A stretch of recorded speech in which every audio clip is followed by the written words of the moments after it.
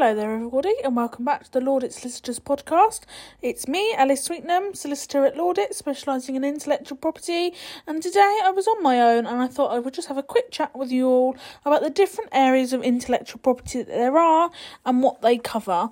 There are a couple of types of intellectual property that are quite well known within the public but actually can be easily confused, where there is actually quite a distinctive difference as to what they are and what they cover.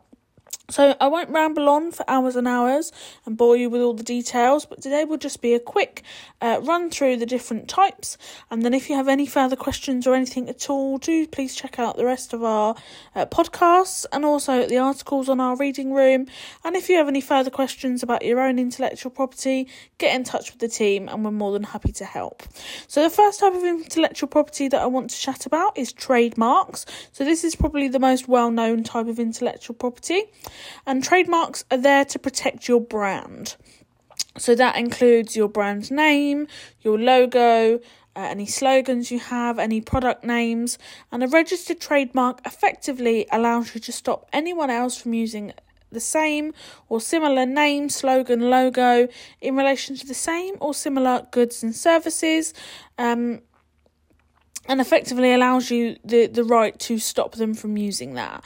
So it's quite a strong right. It's what's called a monopoly right.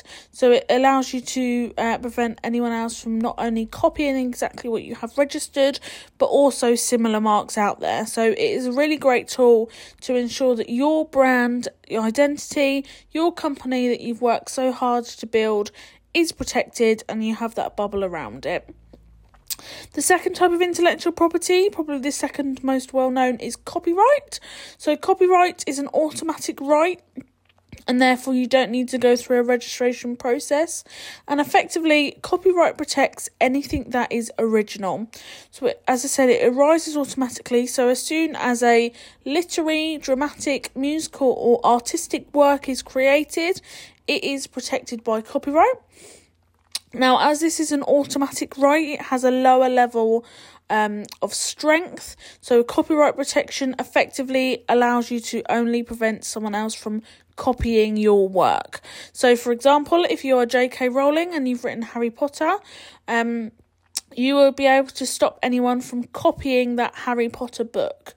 Now, copyright allows you to prevent someone from copying the expression of the work rather than the idea itself. So J.K. Rowling wouldn't be able to stop anyone else from writing their own story about a boy wizard who didn't know he had magical powers, but she would be able to stop someone from copying her Harry Potter stories.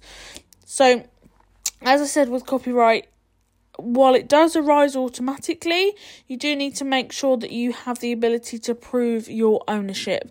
Now, again, I won't go into all the details, and I'm sure there will be some further podcasts coming up on copyright protection, but there are certainly some articles on our reading room about how is best to ensure you have that evidence in place to prove that you own your copyright.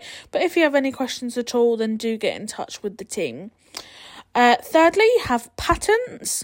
Now, a registered patent is there to protect an invention or process, which is brand new and has never been done before.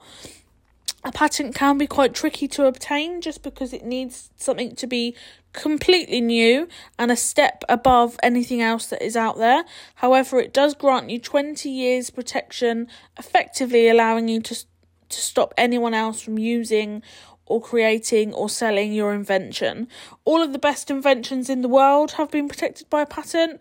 TV, telephone, laptop, everything you can think of has at some stage been protected by a patent and can be a sensationally effective tool to secure your invention and make sure that it is purely yours.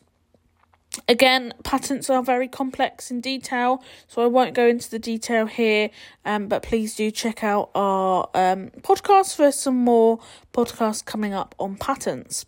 Lastly, I want to chat to you about design rights. So there is some automatic design rights as well as some registered design rights, depending on what you're looking to protect. Effectively, those design rights protect your designs. So whether that is a 3D or 2D design, the look of something, how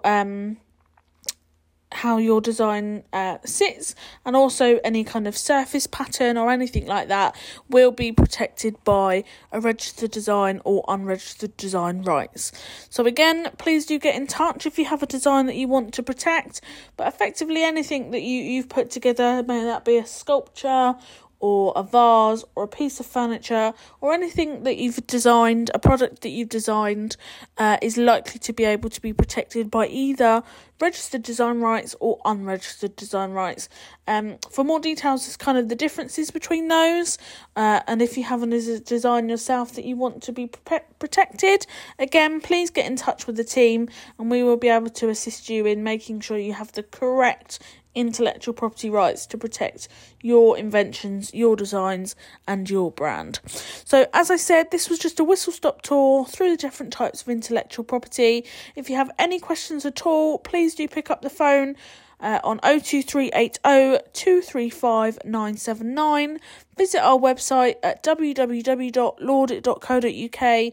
Get in touch with us. We have a chat facility on there, as well as some details as to our offices and all of our different members of our team that will be able to assist you. No question is silly, no question is too small. So please do get in touch, and we're more than happy to chat through the intellectual property rights that you may have and how we can assist you in securing those. So thank you for listening. I wish you a most successful week, and listen back on the podcast shortly. Thank you. Bye-bye.